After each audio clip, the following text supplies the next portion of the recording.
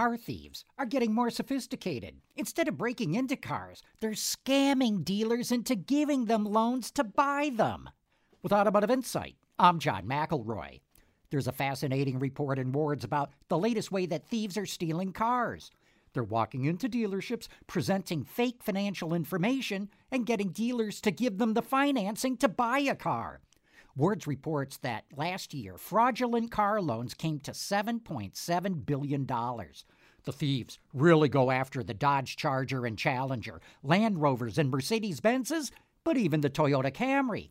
They use false credit information like forged pay stubs, fake identities, and phony places of employment. And get this, the thieves honed their skills during the pandemic by scamming the government for unemployment and paycheck protection checks.